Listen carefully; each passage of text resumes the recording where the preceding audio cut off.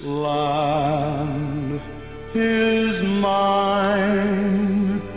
God gave this land to me. This brave and ancient land to me. And when the morning sun reveals her hills and plains, then I see a land where children can run free. So take my hand and walk this land with me, and walk this lovely land with me. Though I am just a man, when you are by my side, with the help of God, I know I can be strong. Well, good evening and welcome to Yada Yahowah. I'm here with Kirk. And Kirk, it's been another perplexing week. Yes, sir. I'd like to speak on a couple of subjects. One is the Ukraine, where more and more people continue to die. And the United States is committed to sending tens of billions, and now all total over $100 billion worth of weapons. And Europe is following suit, such that U.S. politicians are actually gleefully announcing that we are at war with Russia, that our goal is to destroy the Russian military and for regime change is what we call it, replacement of Putin in Russia, who was elected president, but that doesn't seem to bother us at all. I would just like to remind our listeners that 2 months before Russia invaded the Ukraine, I systematically laid out what the issues were. And no one seems to be willing to talk about how we got here. And we got here because the United States overturned the popularly elected government of the Ukraine back in Obama's era around 2013. And we armed and we aided principally neo-Nazis to riot in Kiev and to overthrow the pro-Russian government, because we had this grand plan of turning the Ukraine into a Western ally, ripping it from the Russian sphere of influence, and then making it part of NATO. It was a horrible idea. The purpose for doing it was that NATO had lost its purpose. Trump actually wanted to end NATO, which would have been a grand idea. We should abandon NATO. But instead, what we sought, what the Obama administration sought, was a justification for NATO, and the best thing they could come up with is to have chaos in the Ukraine, sacrifice the Ukraine as a pawn to justify NATO. And when Putin says, this has been for many, many centuries part of Russia, for you to be arming the Ukraine and talking about the Ukraine being in a military alliance whose enemy is Russia is not acceptable to us, that we share too much of a border and too many ethnic Russians live there. We've invested in all of the infrastructure there. That's not acceptable to us. And the last time we played this with Russia was the Cuban Missile Crisis, where the United States put missiles in Turkey. The Russians didn't much like it, so the Russians responded by putting missiles in Cuba. The United States didn't much like it. And so the United States and Cuba, rather than go to nuclear war, decided, well, I'll tell you what, Russia, if you remove the missiles from Cuba, and the United States, if you remove the missiles from Turkey, that we will all get along again and we'll avoid war. And that's what we did. But this time, rather than doing so, the comatose, I would say easily the most disastrous president the United States has ever had. And by the way, I'm not alone, I guess, in that. A recent poll shows that 86% of Americans recognize that America is headed in the wrong direction. With that 14% that think we're headed in the right direction, I don't think you have a compass. Who knows? But nonetheless, Biden has unified the nation. He's just unified the nation against him. He's been an utter and unmitigated disaster, and you can't wish him ill because his vice president would be even worse. And so here we are in a situation where Russia asked, like Russia did the previous time, please take the missiles out of Turkey this time. Please stop arming the Ukraine.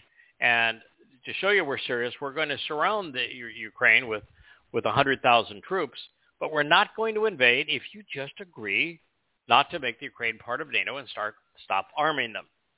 But we did exactly the opposite, and the nincompoop vice president actually went there 2 days before the invasion and was celebrating the idea of the Ukraine becoming part of NATO, a military alliance that is opposed to Russia.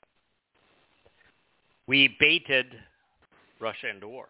Now, why anyone in their right mind, after destroying the economy, destroying people's work ethic, destroying supply lines, completely undermined the value of our currency, and on many food items, basics, building materials, they've increased 30 and 40%.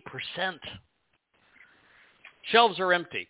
We destroyed our economy by the manipulation of COVID, and we go right from there to going to war against Russia and putting such sanctions on Russia, not thoughtful of the fact that they are one of the largest exporters of oil, of gas, of fertilizer, of wheat, and we put the world into crisis. Food shortages around the world. There's going to be riots around the world as a result of that. And in the process of declaring war against Russia and exacerbating our economy, we're in the worst mess that America has probably been in since its founding. That's where we are. And it's all because we deliberately antagonized the nation with the most nuclear weapons into war. And now we're pretending like we're the good guys and they're the bad guys.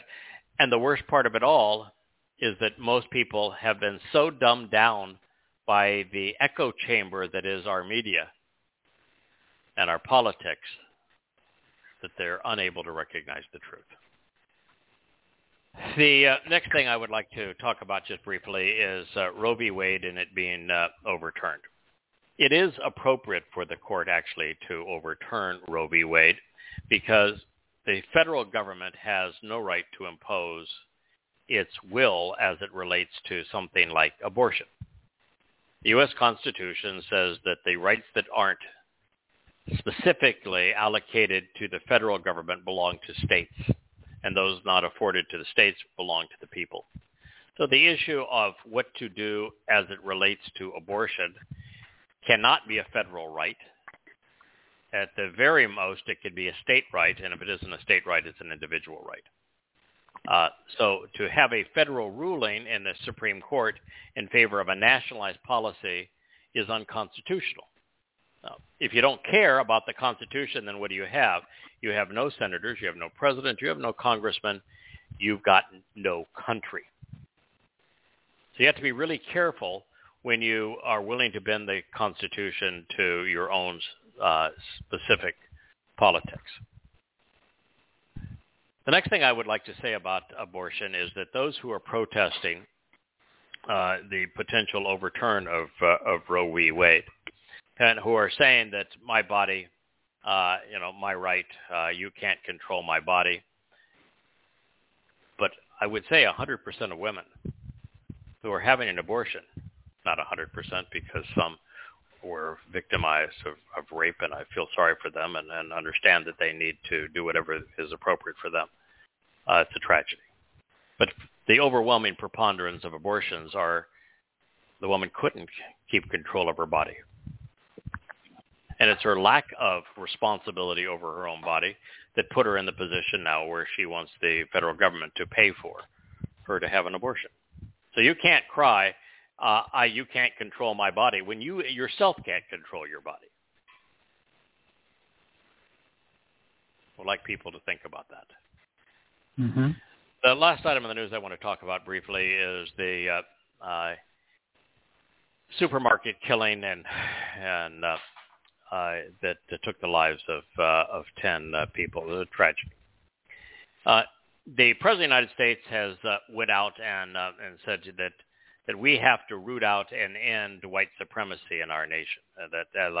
White supremacy was a problem in our nation. If he had said what we need to do is root out those who believe in reptilian overlords, he would have had a better argument. There are more Americans that believe in reptilian overlords than are Americans that are white supremacists. And so to go out there and blame what he would consider Republicans, what he would consider as conservatives, as being white supremacists is utter nonsense. In other words, he is twisting that tragedy for his own political gain, and he's making up a straw man. There aren't even 1%. There's not even 1/10 of 1%. I doubt there's even 1/100th of 1% of Americans that are white supremacists. It's a non-factor in this nation. So what in the hell is he talking about? And then he goes off and blames this, there's a replacement theory now that the Democrats have been touting for 20 years, which is they want open borders.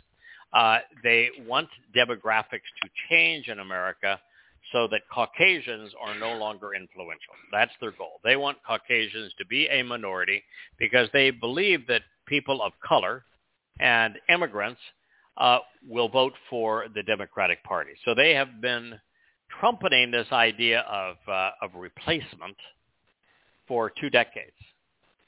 And yet now they want to blame the killing in the supermarket on conservatives for advocating replacement, when it is entirely their thing as progressives.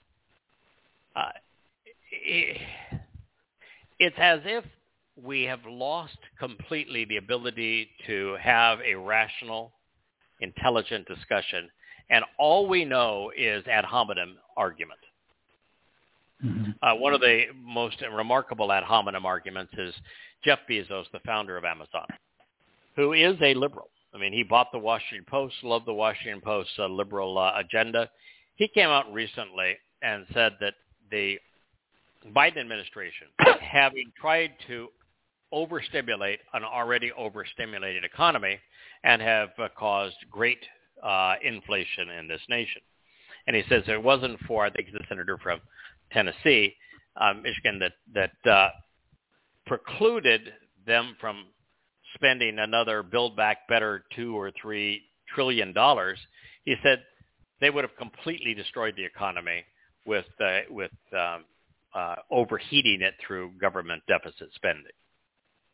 And so the press secretary of the United States shoots back with an ad hominem argument and says, yeah, that's exactly what you'd expect a billionaire to say, who doesn't want to pay his fair share. And you say, what? Do you not understand anything about economics? When you devalue your currency by deficit spending and creating more money to fund your deficit spending, you devalue your currency, which causes prices to go up.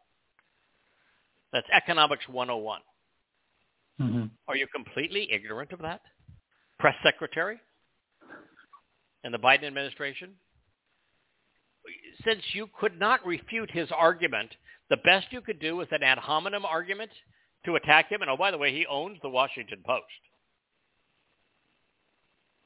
What in the hell has happened to us?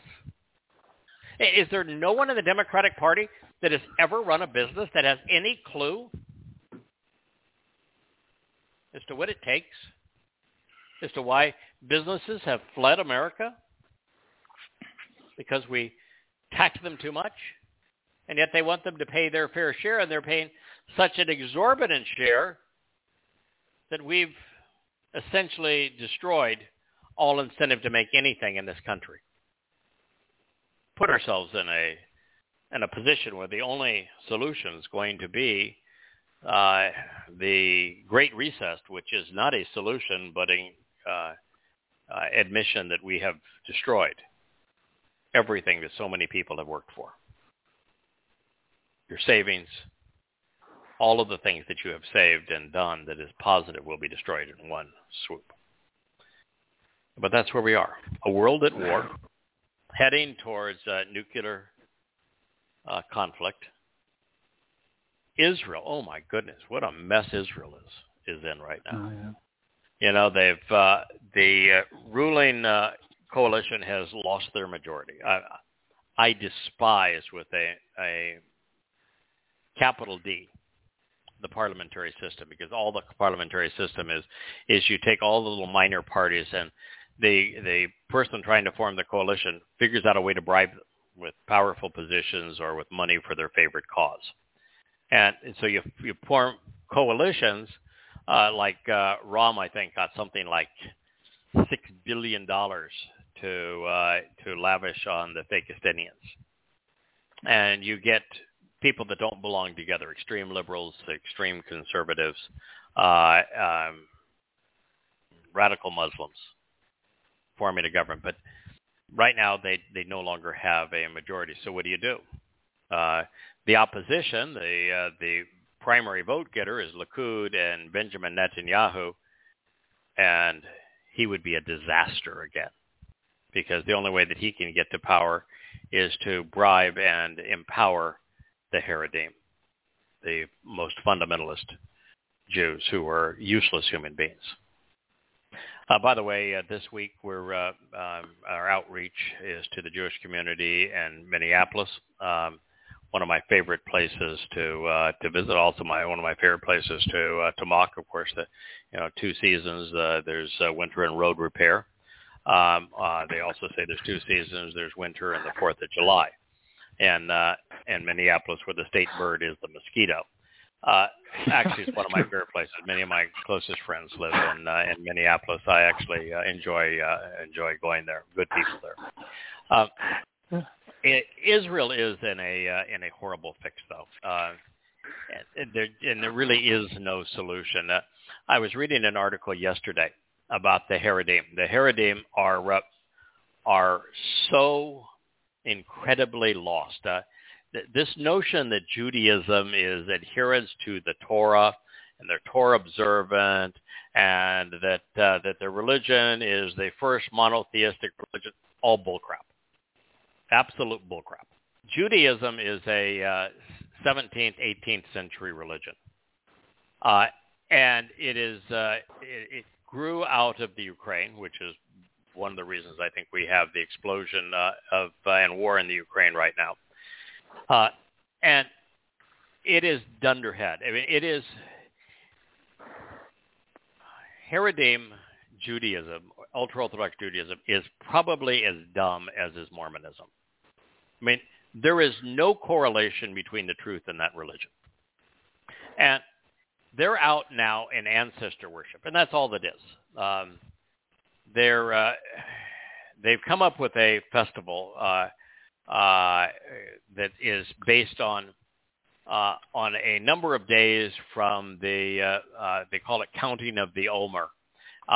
And they just picked a random number, and they say that this is the day we're going to go celebrate. And they celebrate this day because it's the death of the rabbi who allegedly wrote the Zohar. Of course, there's absolutely no evidence that he wrote a word of the Zohar, because the first copies of the Zohar date to Spain in the 11th or 12th century. Nonetheless, that doesn't stop the religious from believing such rubbish.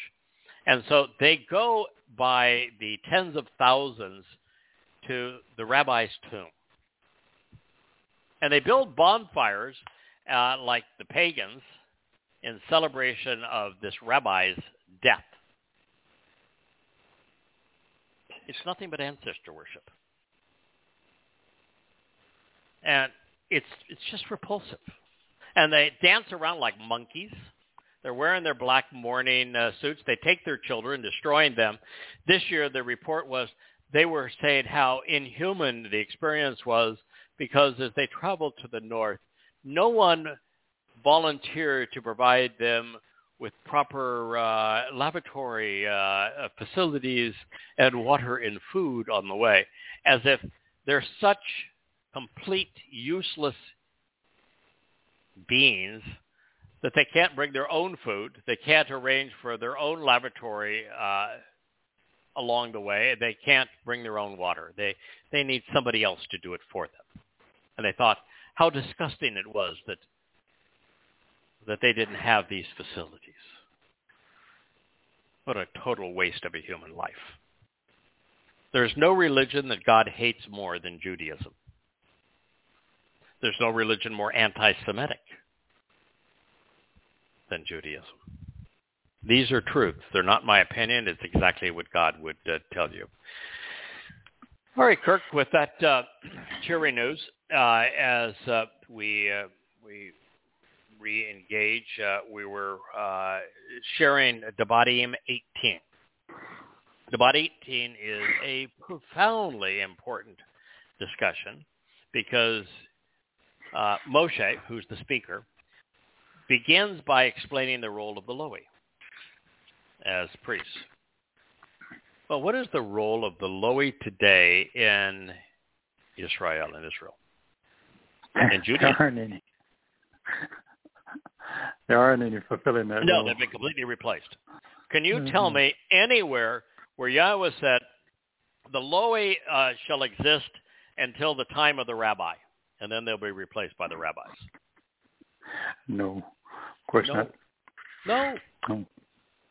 So the rabbinical Judaism is a complete farce. It has no basis whatsoever. Yahweh says that his ministers, those who are going to officiate and help bring the people together so they can capitalize upon, so they can understand, so they can appreciate and effectively attend the Moed Mikre, Pesach, Matzah, Bikurim, Shavuot, Teruah, Kippurim, and Sukkah.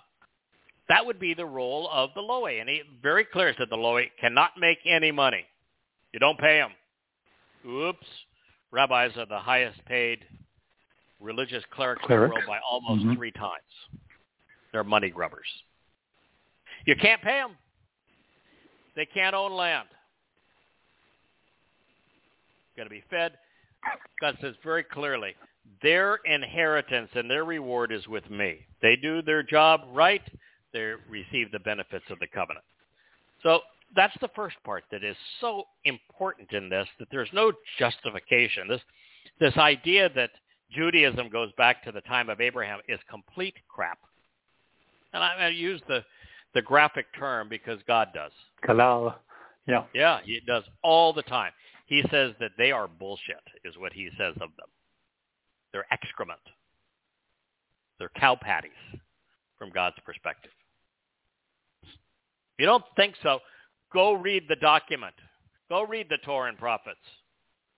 I'm not making this stuff up. That's what he says. And he's right. And so, with God saying that the Lowy Cohen, Lowy means to unite, Cohen means to serve, represent him, and that they would, for all time, to have men replace them with those who choose to make their living this way as rabbi, with a completely different agenda. The Lowy were told specifically that they would serve in the name of Yahweh. There isn't a rabbi in the world that would even say Yahweh's name. They're complete fraud. And so there is no basis going back to the time of Abraham, because God in his Torah, which is the only way we know about Abraham is through the Torah, is really clear that there are no rabbis. There's only the Lowy Cohen. So don't pretend that Judaism is old. It isn't. It's an 18th century creation. Yes, the Talmud goes back to basically 500 to 600, and there is a lot of Talmud into Judaism. There's a lot of Zohar and Kabbalah in Judaism that goes back to the 12th century. But we're talking Abraham is 2000 BCE. And the beginning of Judaism really is the Maccabean revolt, where individuals vied for power over the Lowy, and that is really the birth of where people could assert their own individual claim as opposed to following the instructions of the Torah. And then it evolved over the next 2 or 3 centuries to under Rabbi Akiba, with all of his disciples, that came up with the false Messiah, actually encouraged Rome to invade based upon the work that he did with the false Messiah, Bar Kokhba. He's responsible for the destruction of Israel, the destruction of Judea, the destruction of Jerusalem, and the diaspora. And yet he's the father of the religion, which says that we're not thinking things very clearly. All right, with that known, so you've got the first part of it is Moshe explaining God's relationship with the Lowy and their purpose, which negates Rabbinic Judaism entirely. From there, he is talking about what it is that we as individuals should do if we want to be right with God. And then from there, it's going to be something that is profoundly important, which is, how do you know when somebody is speaking for God and who is not?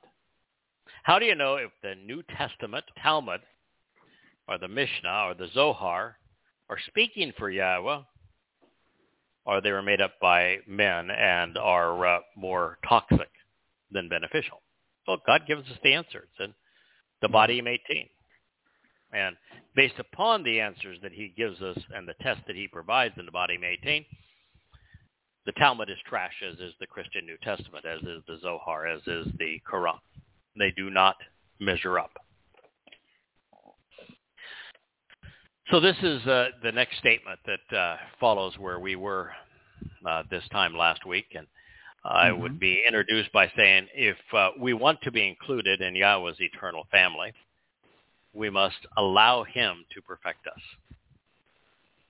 And for this to occur, we must observe Pesach and Matzah, leading to Bakurim and Shabuah.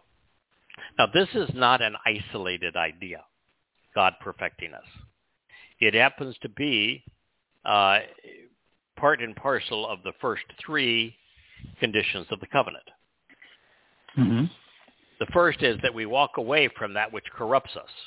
God has no interest in perfecting somebody who is desirous of continuing to be misled. You know, why bother to clean something that's wallowing in the mud? You got to get out of the mud before God is going to clean you. So the first condition of the covenant is walk away from religion, from politics, away from the confusion of Babylon, from your culture, from patriotism, from these kinds of things. That's the first condition. It's only once you do that that God will even interact with you. Mm-hmm. The second is to walk to Yahweh and become perfected. Once you walk away from the toxicity of religion and politics, God has provided a path which begins with Pesach and Matzah, leading to Bakurim and Shabuah, to perfect us, so that we can be adopted into his covenant family on Bokorim. That is his plan. The third condition of the covenant is to trust and rely on Yahweh, which means that rather than trusting and relying on rabbis or men or politics or your country or your military, you choose to trust and rely on Yahweh, which means you need to know him and understand what he's offering and what he expects in return. Mm-hmm. So that's where we are. That is an overview of Dabarym, which means words, corrupted to Deuteronomy 18. We're in the 13th statement. You can actually become completely and continually perfected by being consistently right. Tamim, Haya. You will genuinely exist as totally acceptable when you are truthful and correct, demonstrating integrity and sincerity, becoming entirely undefiled, upright, and innocent by being honest. Call imperfect. Call means actually, genuinely, literally, in the confines of a relationship. The imperfect means that the action of the verb, which is to be right, to become perfected, has ongoing implications throughout time. So you can actually become completely and continually perfected by being consistently right with Yahweh, your God. What a deal. Now, that's a good deal. That is what Yahweh's offering. That is in your hands. The second condition of the covenant is you allow Yahweh to do this on your behalf after you walked away from religion and politics. Good deal. That happens to be the function of Chag Matzah, of Pesach leading to Matzah, is to remove the fungus of yeast from us, which is the fungus of religion, from us so that we can be perfected. That's what God is offering. It is, as you say, an exceedingly good deal. However, there is a caveat. There's a name in there. Yahweh. Yeah. If you don't know it, if you don't say it, if you're rabbinical and refuse it, ignore it, write it out of your religion, you have a 0% chance of God doing this for you. You have to be consistently right with Yahweh, your God. To be right with Yahweh, your God, you have to know his name. You have to say his name. You have to appreciate his name. You must acknowledge his name. All of these things are essential. All of this becoming perfected by Yahweh requires you to acknowledge that Yahweh is your God. Now, there are those who would say that this instruction requires that we become perfect. No. Okay. For those who would think that, how? Yeah. What? Give it your best shot. You can't become perfect by being utterly religious because God despises religion. That would make you incredibly imperfect. So how? Do you think that there is somebody out there that was more accurate about God, more perfected, more exonerated, more acquitted, more vindicated by God than Dowd, King, Messiah, No.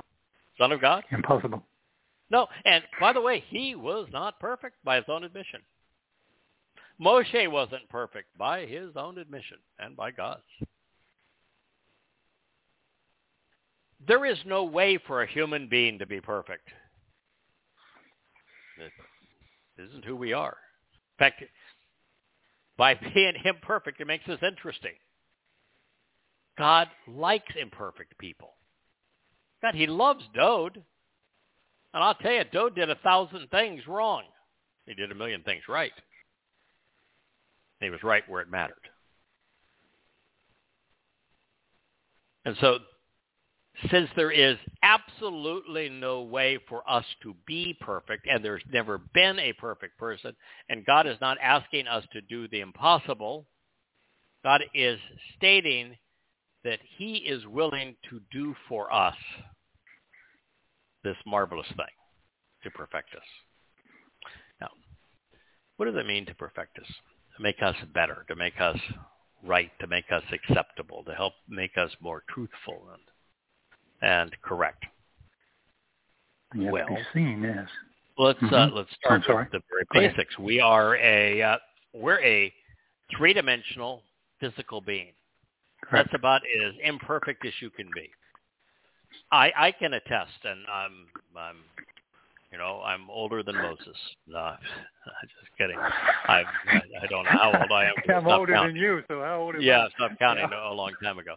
I can tell you that getting older is not a good thing. I mean, it beats the alternative by a long shot, mind you. But my knees, my back, my eyes, they aren't what they used to be.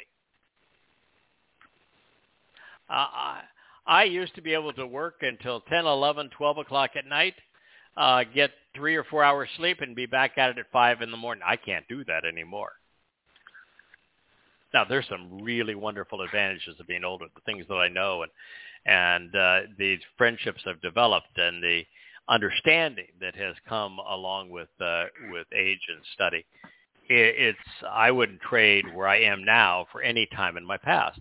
But the fact is, Kirk, that our bodies decay. Yeah. So as a physical being in a world of decay, it's deteriorating. Yes. Yeah, we're deteriorating. So for God to perfect us, we have to evolve from being a decaying physical being to being energy-based. Light energy does not decay. Physical beings, physical mass does decay. So that is part of what he's doing. He's going to take us from 3 dimensions to 7 dimensions. He's going to take us from matter to energy.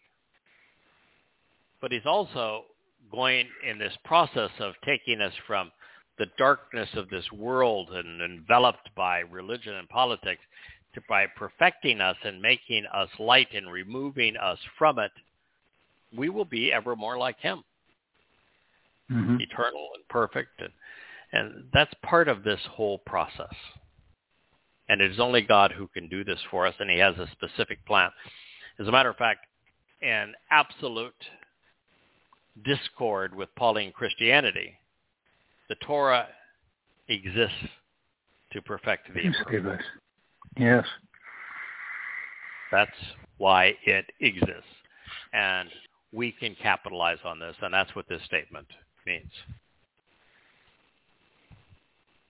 So this profoundly important declaration is not only the lone remedy to resolve the stain and the stigma and indeed the stench of religious Baal, BS. It serves as a direct affirmation of the second of 5 conditions to participate in the covenant.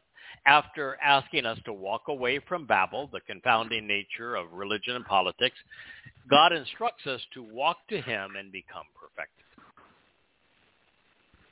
Now, this is one of the most misunderstood aspects of the covenant.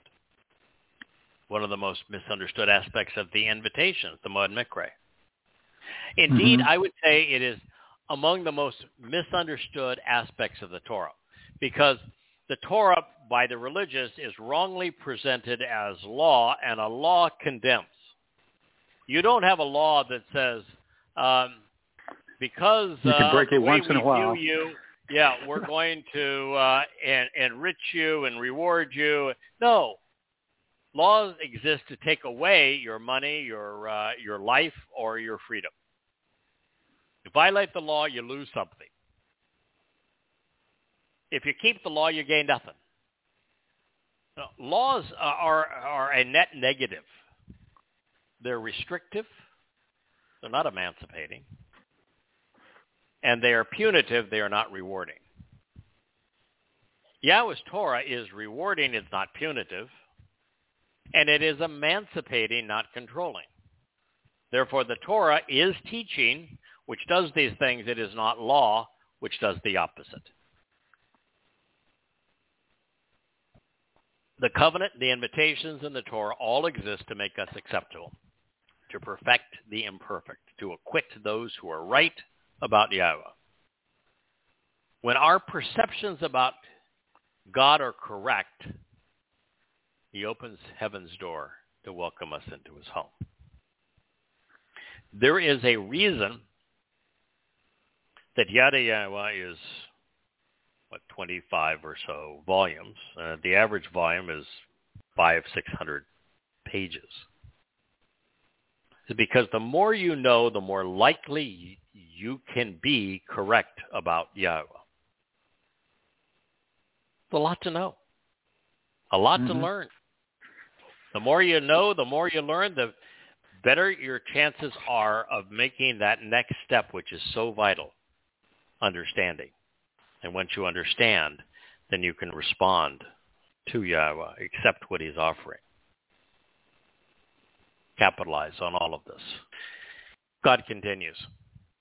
By comparison, these people from different races and places, Ha-Goyim, Ha-El-Le, the Gentiles and those from other nations, who you shall dispossess and remove. They listen to false prophets who obscure the truth with myths, and they believe in antiquated religious notions and invalid opinion makers. But as for you, this is not the correct way. Yahweh your God has offered for you to approach. Dabarym 18:14. Kirk, to have two statements better than these, you'd have to look long and hard. And this is you don't need in the any Torah. This is Dabarym. This is, Yahweh provided the history of his creation of the universe, of his reset with the flood, of his developing relationship and the covenant with Abraham, and then how that evolved from Abraham to Yishak, meaning Yaakov, clay, Yishak, after and to Jacob, meaning Yisrael, which was changed to Yisrael by God. And this development of this covenant and his relationship with the chosen people. And he provided all that history to Moshe. And then he called Moshe and said, I want you to go with me to liberate my people, because God loves to work with people. He particularly likes to work with people who have experiences and are in a position in life that suits what he's trying to achieve. And of course, the first thing is you have to be willing to have already, not just willing, but have already walked away from religion and politics and country and patriotism and militarism. And that's what Moshe had done. So Moshe understood all the garbage that religion and politics and militarism and the caste system, which is so pervasive throughout the history of civilization, had imposed upon the Hebrews. Already familiar with it, disgusted by it, risked his life to intervene, and now was out in Arabia, having left it all. It made Moshe not only the perfect individual to work with Yahweh, but in fact the only one on the planet. And that's often the case, that there's one or two people worldwide in a position to do what Yahweh wants. And so Moshe picked up from that point, and as he led the people out of Mitzrayim, the crucibles of religious and political oppression, and towards the promised land, as soon as they crossed the Gulf of Aqaba and came before Horeb, Horeb was exactly where Yahweh and Moshe first met. And Yahweh said, you'll bring the people, the children of Israel, back to this very place. And he did. And the top of the mountain was blazing, and Yahweh revealed his Torah. He did not reveal the Talmud. He revealed the Torah. No old. Right, and no. this Torah went from the story then of after presenting the creation account and the flood and the formation of the covenant. It's now the story of the Exodus. What is the Exodus? It's freedom. It's emancipation. Yeah. It's being liberated, not being put under a law. It's not a worshipful experience. It's not a prayerful experience. It's simple. It's liberation from the religious and political and economic and military influence of humankind, and really conspiratorial as well. That's what the Exodus is all about, the Yatsa in Hebrew. And from that point, Yahweh says, okay, I'm going to codify my instructions. I'm going to give you written instructions so they can be shared and passed on throughout the generations, throughout time. And he called those written instructions his teaching and guidance Torah, based upon the verb yara, which means sort of teaching, guidance, instruction, and directions. And so the next book after Exodus, which is Shemot names, the next book is Kara, which we've corrupted to Leviticus, which is the story of being called out of the world of religion and politics.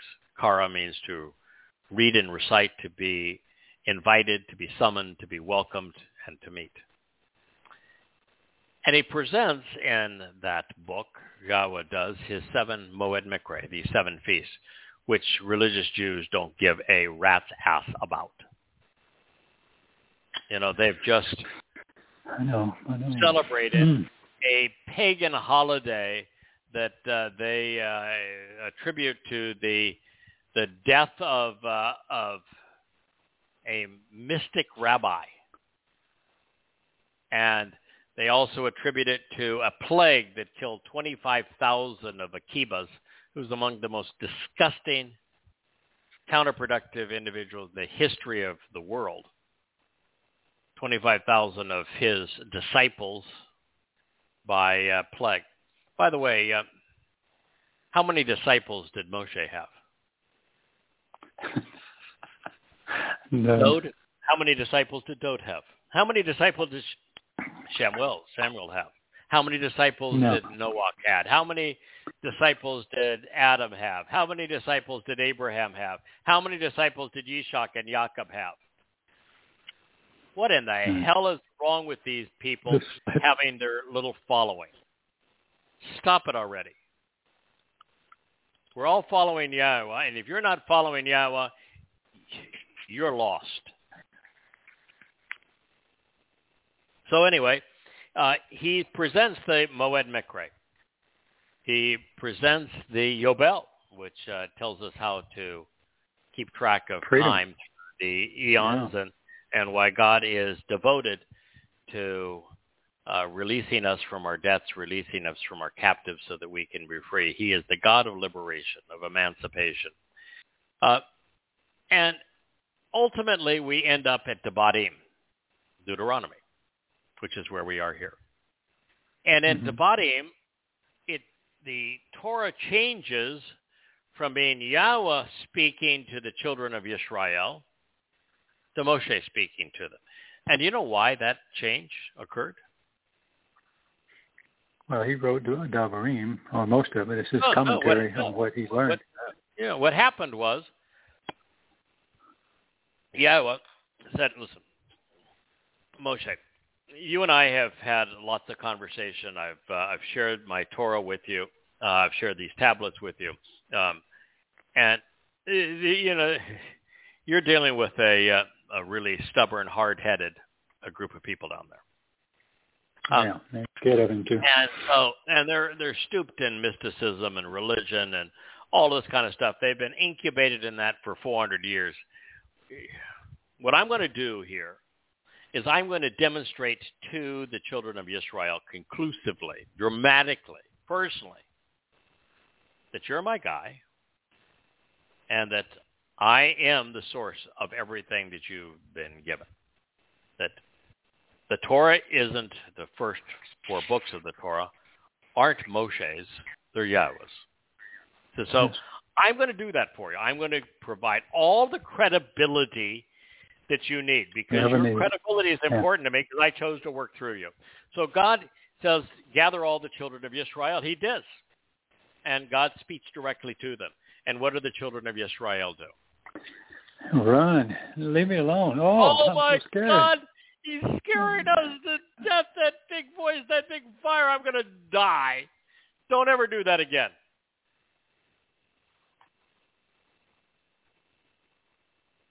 So, what was God's response? He said, okay. God said, what's wrong with these weasels? Good God. I mean, I've dialed myself down like a billion fold. Fair enough. I got a decent voice. I'm reasonably articulate. I'm telling them I don't want them to worship me. I don't want anything from them. I'm not imposing any laws. I'm trying to teach them, to guide them, and taking to the promised land. I just remove them from being slaves. What's their beef? What's wrong with them? That's not what God said. You know what he said? He says, I agree with them. They're right. Yeah. It isn't right for me to be doing this. Yeah. It isn't. So, what God said I'm going to do from this point on is I'm going to find someone, and I'm always going to speak through a person. And he says that's the right thing to do. And we might think, how in the world would that be the right thing to do when God could speak directly to us? If God speaks directly to us, we cower and run. We get intimidated. He doesn't want to intimidate us. The prime directive, the whole reason the universe exists, the reason he conceived life, is because he wants to have a relationship with us. What's the purpose of having a relationship if he doesn't do relational things with us? And what could be more relational than working with us to do the important things in life, like liberate his people, like guide and educate his people? And so God says, they're right. But my whole idea here is that I want to communicate through an individual. I want to work with an individual. We're going to put it all in writing so everybody has access, but I'm going to communicate through somebody, because that way it's not intimidating. That way it's comfortable. That way I'm not forcing myself on them.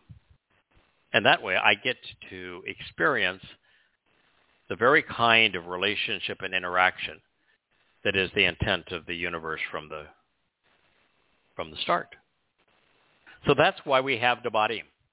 Long story. I don't know any short stories that pertain to God. There's only long stories. I like God's long stories. You would be listening to this program if you didn't like the same long stories. So no apology for them, but that's the reason we have Dabarym. So here now is Moshe, who has been inspired by Yahweh, who has the set-apart spirit of Yahweh teaching him, and so it's that his words that he is communicating are God's. They call such men prophets. Now, be clear. God didn't only communicate through prophets. He has witnesses too. The witnesses are not prophets in the sense there is a real strict set of rules associated with a prophet. You get 0 chances to be wrong.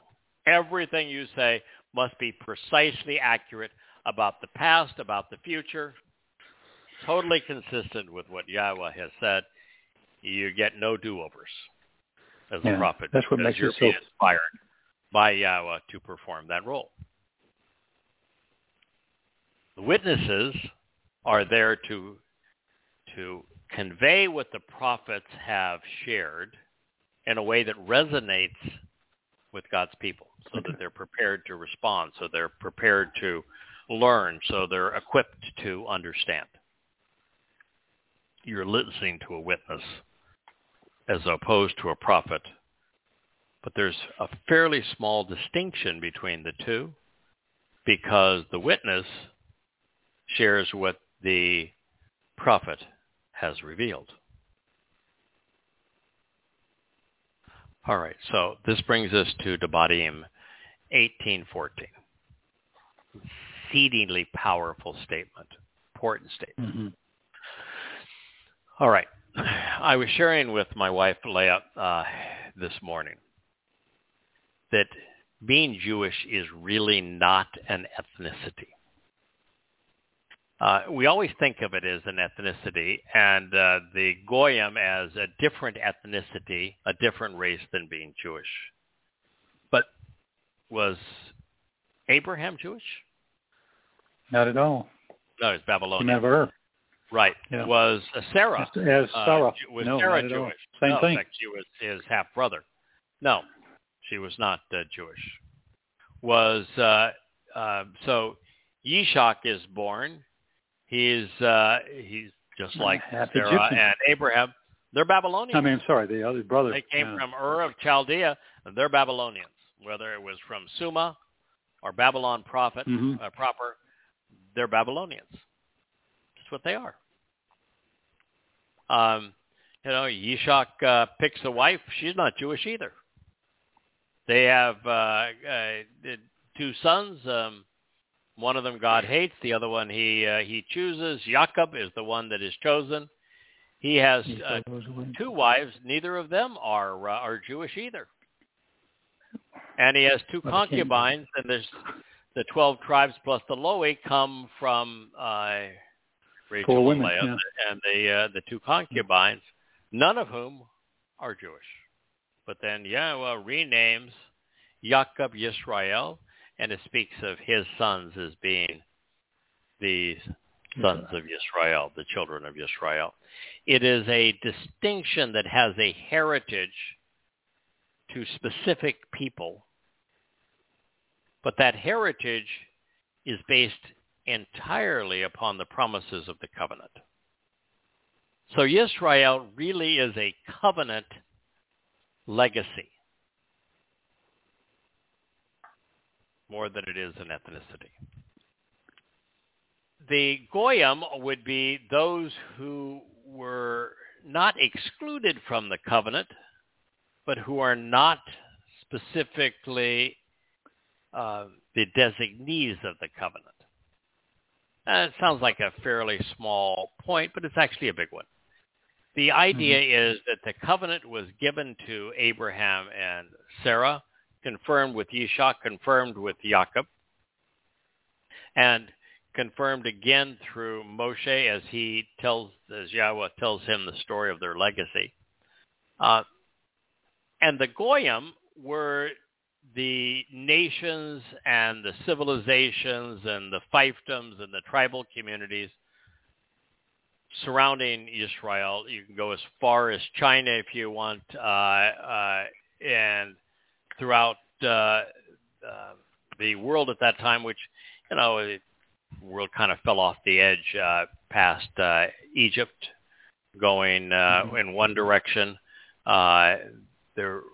This is way before there was a Greece. Probably during Moshe's time, the Mycenaean kingdom was just at that point was thriving, would soon be destroyed. Well, actually, it had been destroyed about the time of Moshe, but after earthquakes, after Abraham. We're a very, very different world back 2000 BCE, and even at 1447, 1448 BCE, during the time of the Exodus. But there were civilizations, like there was the Canaanites, there were the Hittites, the Jebusites. Of course, Sumer existed, Babylon, Assyria, Mitzrayim, which we use the Greek name now, Egypt. These were all Goyim, non-descendants of Jacob, non-Israelite communities. And there's something that most people don't have an appreciation of civilization. They think that civilized man, to be a civilized man is to be a good thing. That's not. They think that there was grandeur in these ancient civilizations. No, there were not. They were all despicable. Every single one. I don't care if you go to the New World and you're dealing with the Aztecs, the Mayans, and the Incas, or you go to the Peloponnesians and you're dealing with Tahiti and later Hawaii.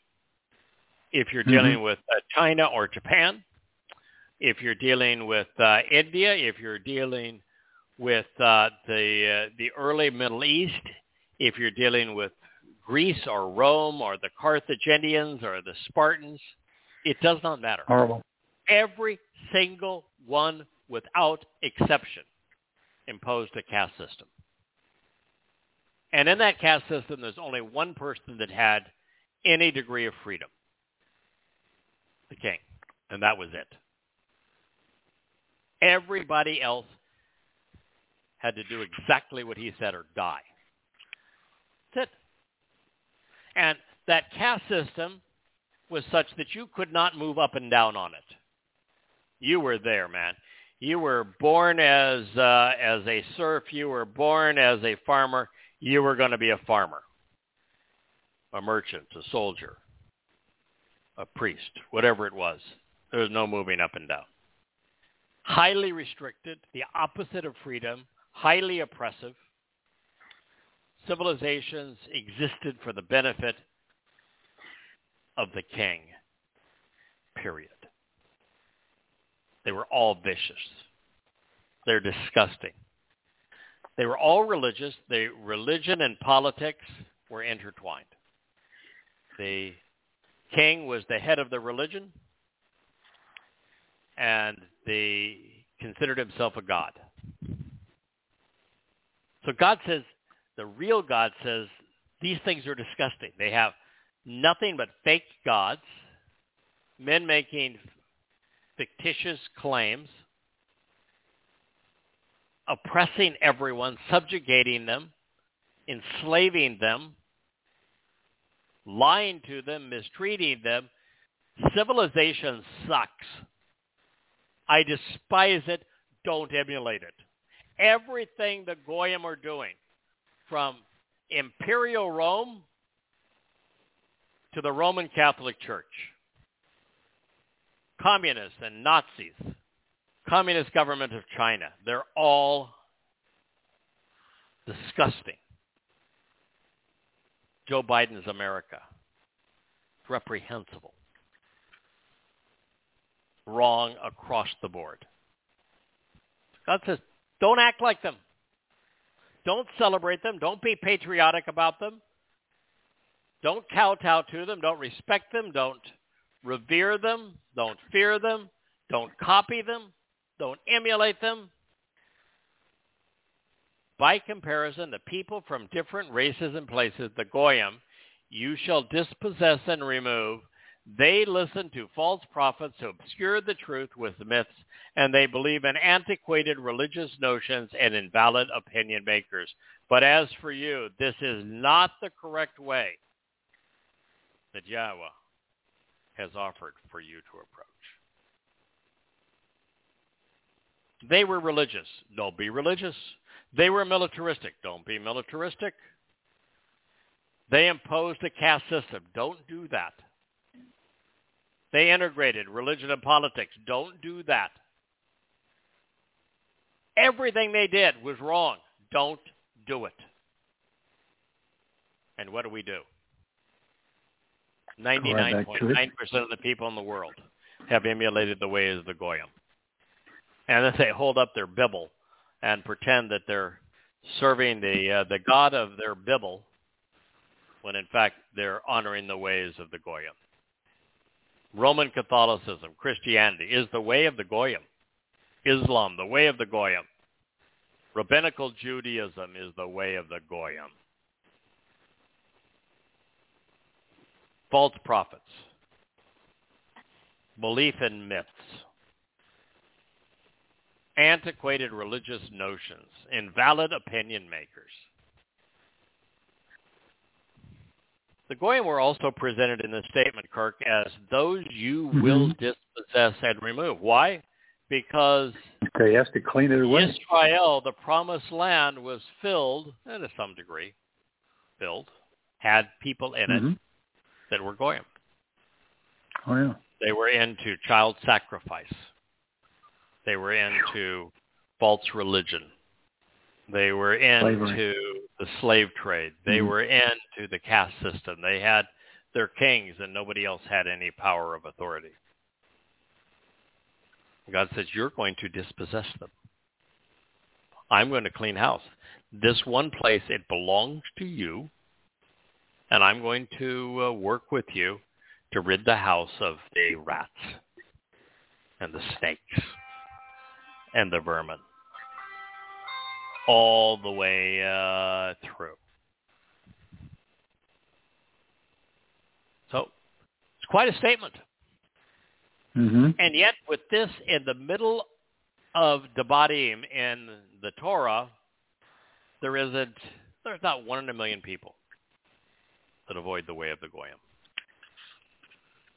The Haredim, that's a completely Goyish religion having no connection whatsoever to the Torah. Christianity, born and bred in Babylon. Islam, same thing. So the Israelites were aware of the debilitating and dehumanizing nature of religion. They had spent 400 years as slaves in Mitzrayim. How could you not figure it out? They were in the crucibles of religious and political oppression, but having not learned their lesson. Religion remains the dominant influence on the lives of some 40% of Jews worldwide. And those 40% of Jews that are religious are breeding like rabbits. And of the remaining 60% of Jews, 40% of them, or 40% of the total, leaving only 20%, are now progressives. Mm-hmm. They're as lost in their politics as the Haredim are lost in their religion. Now, to say that 80% of Jews are unreachable, too religious, too political, to have any of this resonate with them. Statement of fact, but that is actually a slightly better position, to have 20% of the population potentially receptive to God's voice is better than we're going to find probably in any other culture or community on earth. Hmm. You know, when the final reconciliation occurs and the remnant of Israel comes to cry out Yahweh's name and they come to accept Yahweh as their God, it's going to be a very, very small percentage, even of the Yehudim alive today. Mm-hmm. So it bears repeating, Kirk, because Yahweh has done so. Kasham is invalid opinion makers, and Anan represents false prophets who obscure the truth and shape what I call pelagious doctrines, a blend of religion and politics. Boy, is ever a time when the pelagious dominate a country, it would be in Israel. The Haredim are pelagious. They're equal parts obnoxious in their politics as they are in their religion. And by the way, they're the most intolerant jerks in the world. So this idea that they'll scream bloody murder when I cite Yahweh's testimony, which says that they're disgusting. They not only hate Reform Jews and conservative Jews and simply Orthodox Jews, even the ultra-Orthodox Haredim hate ultra-Orthodox Haredim. In fact, on this most recent celebration of ancestor worship, where they go to a tomb and have bonfires and do zombie dances, one group of Haredim was trying to sabotage another. So this idea that you can't say these things about religious Jews and not be declared an anti-Semite, well, then religious Jews are anti-Semitic because they are overtly condemning of all Jews who are not ultra-Orthodox and even other Jews who are ultra-Orthodox. They're not in their clique. Yep. So these doctrines which underlie Kabbalah which is Jewish spiritualism. It's about as occultist as anything ever was. Mm-hmm. Rabbinic Judaism, Christianity, and Islam, even to some degree, communism, socialism, fascism, and secular humanism. False prophets, inspired by antiquated ideas, have obscured reality under the guise of enlightenment to propagate misleading religious and political schemes. The second most popular political party in the southern part of Africa, a group of Marxists that are vehemently anti-Semitic. They actually call for the total obliteration of Israel. That's how lost they are. And can you imagine not only blaming Jews who are singled out the world over to be blamed for everything, but also being Marxists? I mean, how is it that you didn't see the difference between East and West Berlin, North and South Korea, Taiwan and China? How is it that you are oblivious to the difference between the Eastern Bloc countries in Western Europe during the time of the Iron Curtain? Right? How could you be so oblivious that you didn't see with identical cultures how communism was incredibly oppressive and ineffective compared to free enterprise, and that you would tout communism? The only reason that you would tout communism is because you think that it gives that group of people the right to impose militaristically their authority and power over other people. Because you sure as hell can't tout it for any logical positive thing. No. Yeah, reason that's beneficial to people, because it is all false. Karl Marx was a false prophet. Lenin, a false prophet. Mao Zedong, a false prophet. So God is reminding us that he dislikes religion. He dislikes political leaders so much that he won't tolerate them in his presence. He won't tolerate them near his people. He won't accept them in his land. They will have no place in Yahweh's eternal family. There isn't a single religious person. Yay. Never has been, never will be. If somebody that you know has died and they were religious, they have been excluded from heaven. That doesn't mean necessarily that they are in Sheol hell. No.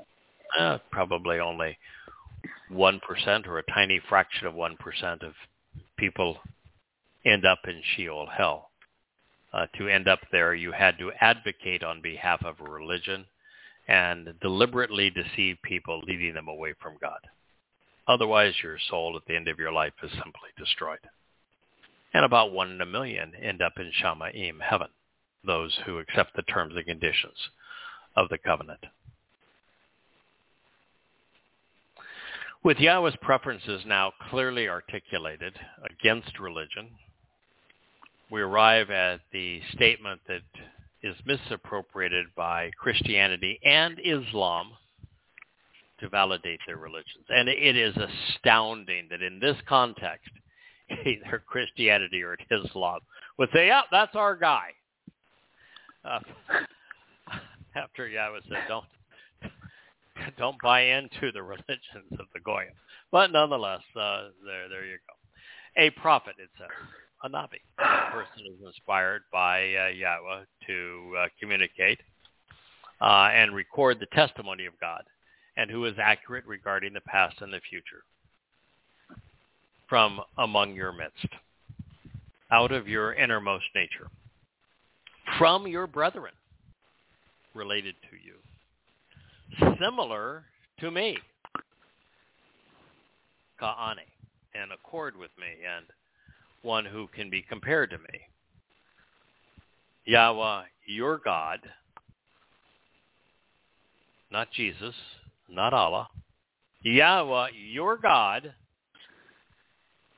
will raise up and position to take a stand, which establishes and affirms you, Israel. He will validate and confirm, elevating the status to encourage and restore you. To him, I want you to actually and continually listen. Elhu Shama. It is my will that you genuinely and literally hear him with ongoing implications over time that was described in the call, imperfect, paragogic, none. This is consistent with everything which you requested of Yahowah, your God in Choreb, during the day of the assembly, when you said, never again let me hear the voice of Yahowah, my God, nor let me see and witness this intense fire any more, lest I die. Therefore Yahowah said to me that it is actually better, and they have appropriately conveyed their preference. I will raise up and establish a prophet for them from among their brothers, similar to you. And I will put my words in his mouth, and he shall convey to them everything for which the benefit of which is for the benefit of the relationship, as I instruct him. And it shall come to be that an individual who will not listen to my words, which he shall declare, in my name, I myself will seek it of him, and I will hold him accountable for it, requiring it of him. That is Dabarym 15, 16, 17, 18, and 19. It is all one thought. That's why I read it all together. Mm-hmm. It's a lot to digest, though, isn't it, Kirk? But since it's all together, you can't take just a part of it out and say, well, who is he talking about? So let's just read it again and try to absorb it. So a prophet.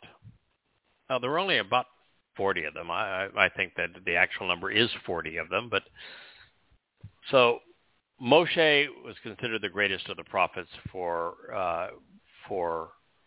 having played the role of revealing the Torah mm-hmm. and establishing this wealth of teaching and direction. A prophet is one who speaks for God, and how could you have a greater reservoir of God's instructions than in the Torah? So Moshe is an expert on this subject, but it's going to be a prophet. That limits it to about 40 people. There has not been a prophet since Malachi 2,500 years ago. A prophet from among your midst. Well, that means he's going to be Jewish, or at least a Yisraelite. Yeah, at least from Israelite. From your brethren. He doesn't say it. He didn't say from my brethren, so he's not suggesting that he's a Lowy. From your brethren. Speaking to Israel, he is going to be among the 12 tribes of Israel. So the prophet from among your midst, from among your brethren, similar to me. Now, similar to me doesn't mean him as a Lowy, but he is going to be a prophet that is similar to Moshe. I think there's only one. There's only one person that can stand, of all the humans that have ever existed on this planet, there's only one that can stand shoulder to shoulder with Moshe and say, he and I have the same quality of relationship with God. We are both, we're co-equals in terms of prophets. We're co-equals in terms of the merit of what we have achieved. Mm-hmm. There are 4 Zeroah. Both were Zeroah. Yep. But when you just put those things together, he's a prophet. That limits it to 40 people. From your midst, he's going to be a Yisraelite. From your brethren, again, affirmation, he's a Yisraelite. Similar to me, Well, now we're at slim pickings. I don't think that Yeshaya, Isaiah, Yirmiah, Jeremiah, Zechariah, Elia, I don't think any of these guys would say, yeah, that's me. I'm similar to Moshe. No, the one person who could make that claim and whose things are said of that justify that claim is Dowd. I think Dowd is actually superior to Moshe in most every way. Yahweh, your God, will raise up in position to take a stand which establishes and affirms you. Okay, now we even narrower. Yahweh chose Dowd. You have to look far, and you'll see that there are very few people that Yahweh chose. And Yahweh specifically chose Dowd. He told Shammah, you're going to go to this person, and when you arrive there, you're going to go through his sons until I tell you that's the guy. Yahweh chose him. Yahweh put his spirit upon him. He anointed him as the Messiah. He chose him to be king of his people. The spirit never left him. I mean, that's about as raised up as you can be. He empowered him to take down a giant with a single stone. He's the man that acquired Jerusalem. He's the one that acquired what became known as the Temple Mount. He's the one that defended Jerusalem. He's the one that's called the Son of God. He's the one who has more prophetic testimony through the Mizmor and the Mashal than anyone else. He's the person whose name is mentioned more than any other human in the Torah, prophets, and Psalms. He's second only to Yahweh himself in terms of the number of times that his name is mentioned. He's the focus of prophecy, the ultimate defender of his people. He's called the chosen one. He's called the shepherd. He's called the king. He's called the Messiah. He's called the branch.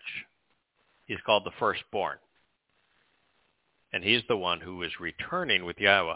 So Yahweh not only raised him and positioned him once to establish Israel at the time that Israel vanquished her enemies, became a united country with its capital being in Jerusalem.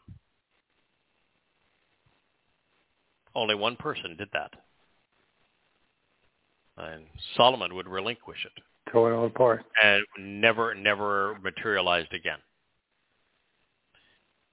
The only time that Yisrael and Yehudah will be not only unified but devoid of an enemy will be when Dowd returns.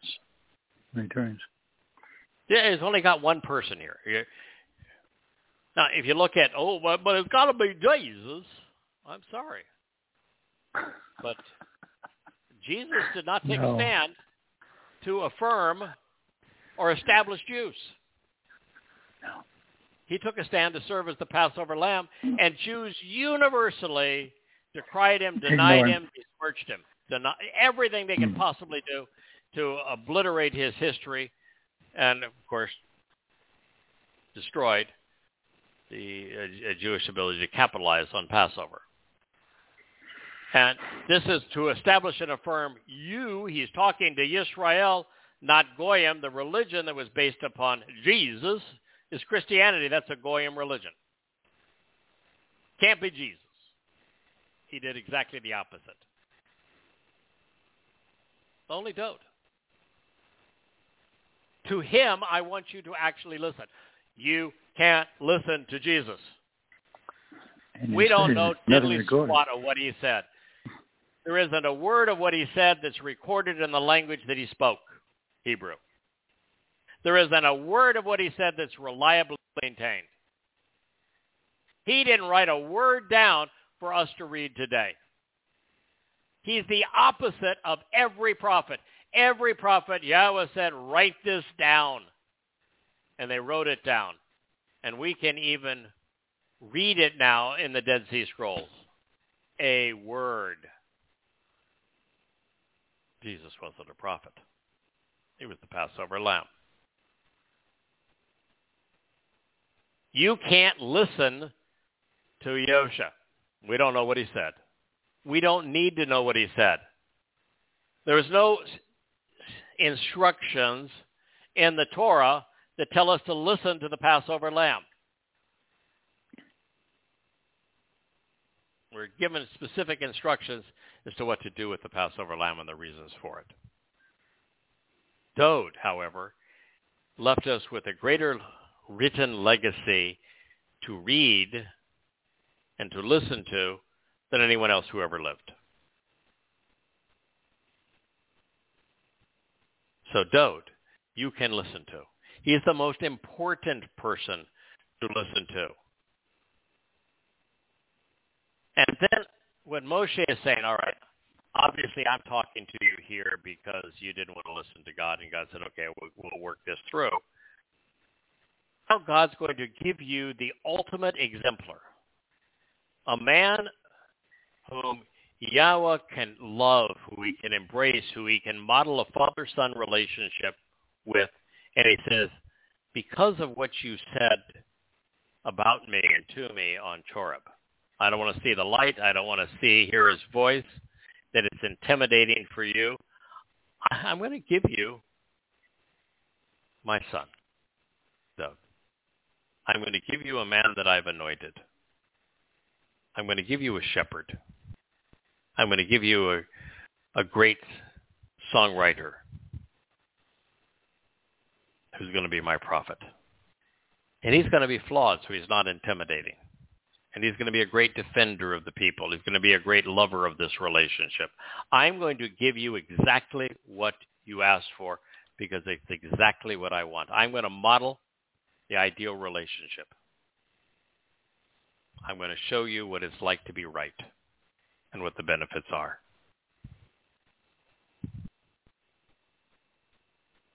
Therefore, Yahweh said to me, that is actually better. And they have appropriately conveyed their preference.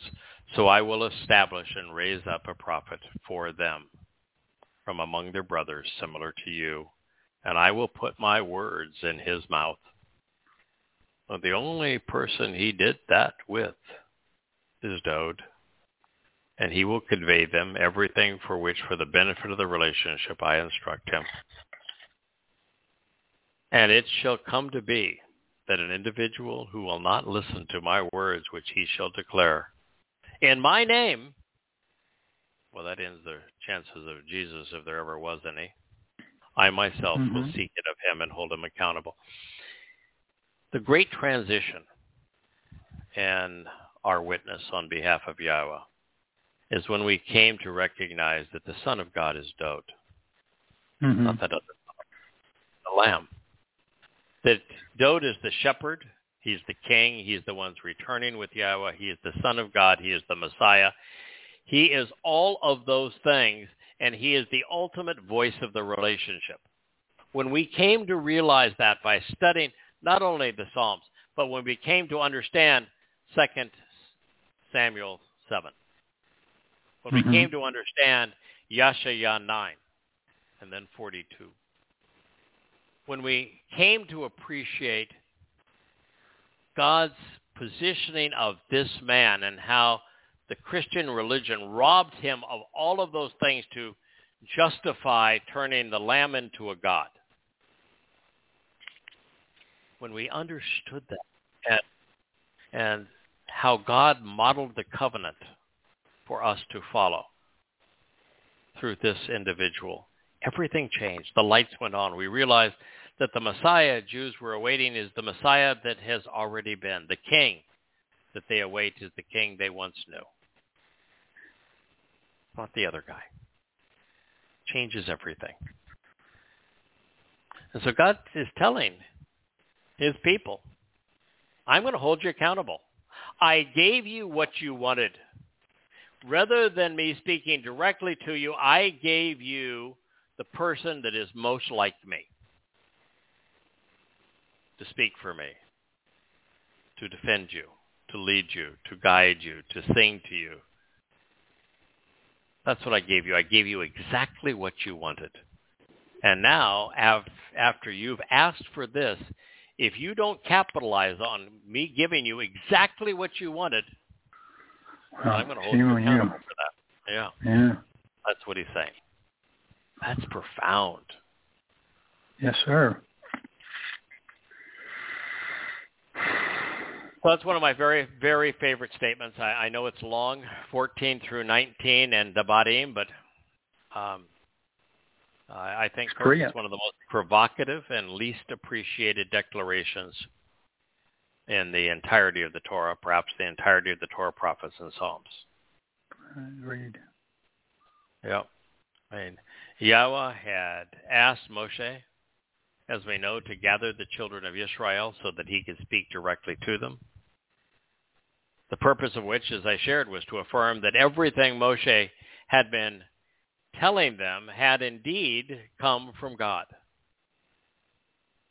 From a human perspective, the meeting had been, well, truthfully, it had been an unmitigated disaster, a total failure. Rather than reassuring the Israelites, Yahweh had intimidated them. The brilliance of his presence, the tenor of his voice were overwhelming. Too much for these former slaves and laborers to handle. I think it is also likely that they were afraid that God was going to peer into their minds and souls and recognize that they were not that far removed from their brethren who had conspired to craft and worship the golden calf. That's understandable. Yeah. Kirk, I think that the longer we work with Yahweh, the closer we become to him, the more relaxed we become about who we are. I've got my flaws, but I'm not the least bit uncomfortable around God with my flaws. It's a very relaxed, comfortable relationship. And it takes a lot to get there, though. And the Israelites at this time, and even the Israelites today, are not there. They're a long way from it. So I'm sure it sounds shocking, but it is nevertheless true. Mm-hmm. Most men and women want nothing to do with Yahweh. They actually prefer faked gods, who, by design, are similar to them. The fake gods that men have crafted, well, they will accept them. They can influence their fake god with their prayers and with their deeds. Most men and women prefer gods as puny and pathetic, as valuable and contradictory as they are themselves.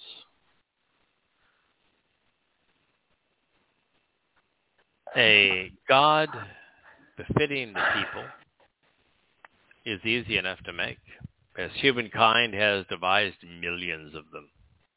Get enough people to believe based upon monumental edifices that are erected to them and the scriptures written about them, and a God is born.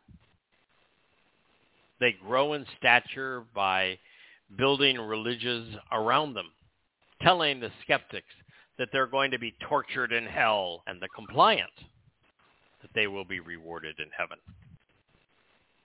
The more popular they become, the more godly they appear. Throughout human history, in every race and place, men and women have done this very thing, shaping their culture and their lives around the gods they have made. There have been no exceptions. And where there is a false god, the real God is not welcome because he threatens to undermine the very essence of who they have become.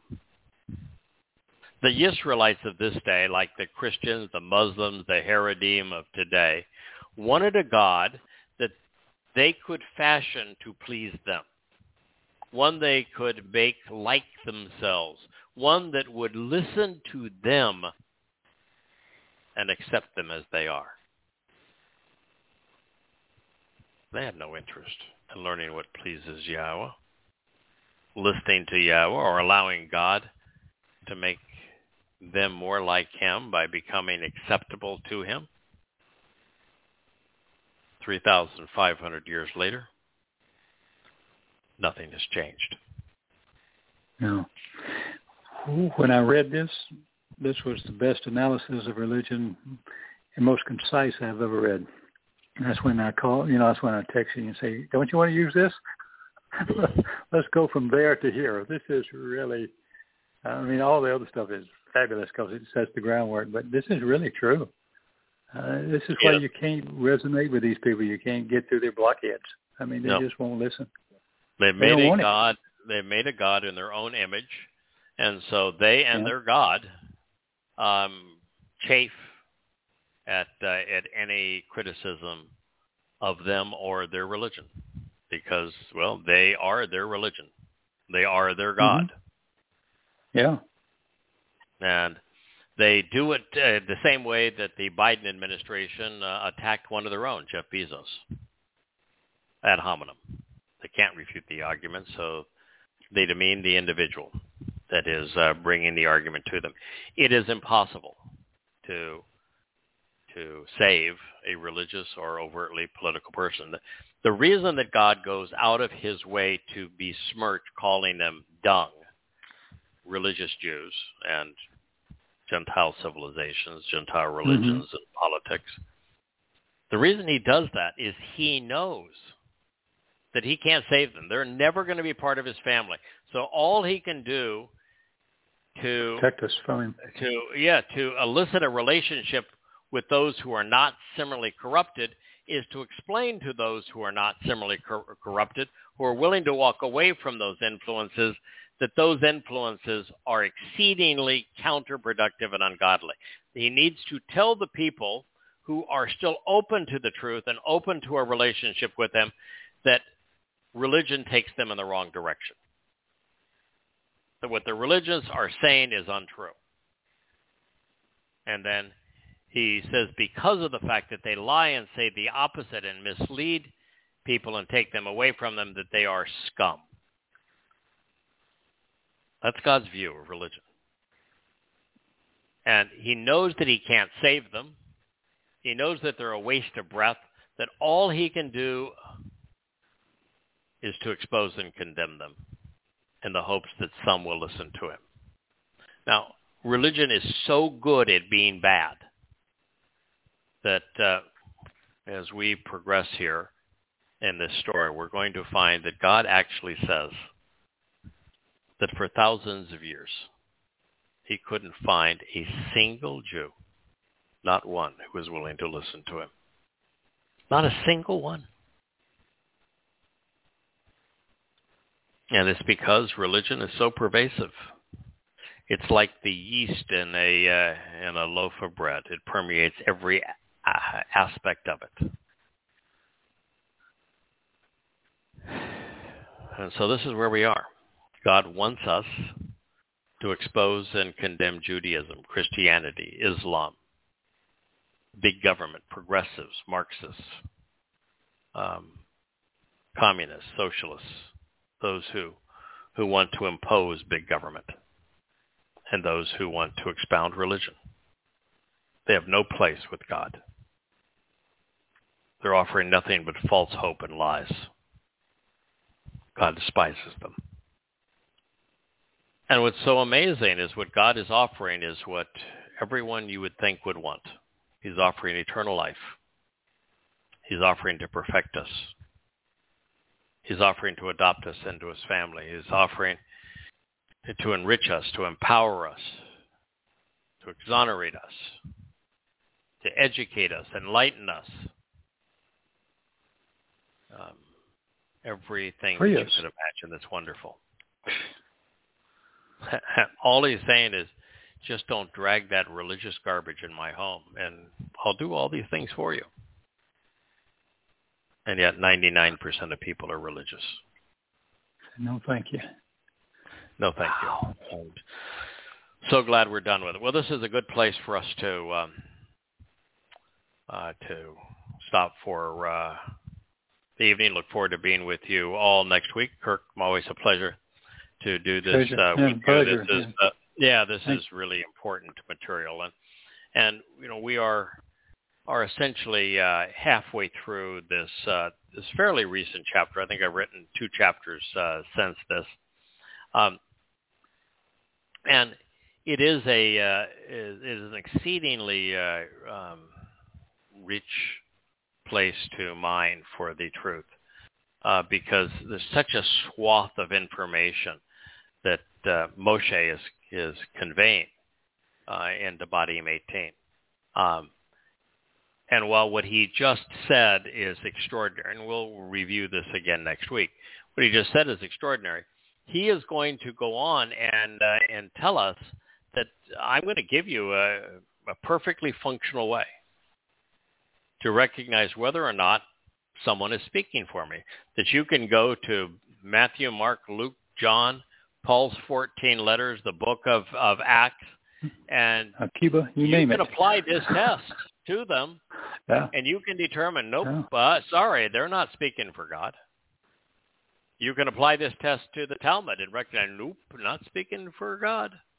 You can apply this test to the Zohar and say, nope, they all strike out. The Quran, nope, not a holy book. Piece of crap from God's point of view. So there's a lot to learn. And that's the whole purpose of the Torah, the purpose of the prophets. God wants us to know. The more we know, the more likely we are to understand. The more we understand, the more likely we are to choose to have a relationship with him. Because everything man's offering is rubbish. I mean, you're just going to see the world over these next 13 years or 11 years. It's going to fall apart. 11 years, yeah. Yeah, 11 years, you're going to see that nothing man offers is going to have any value whatsoever.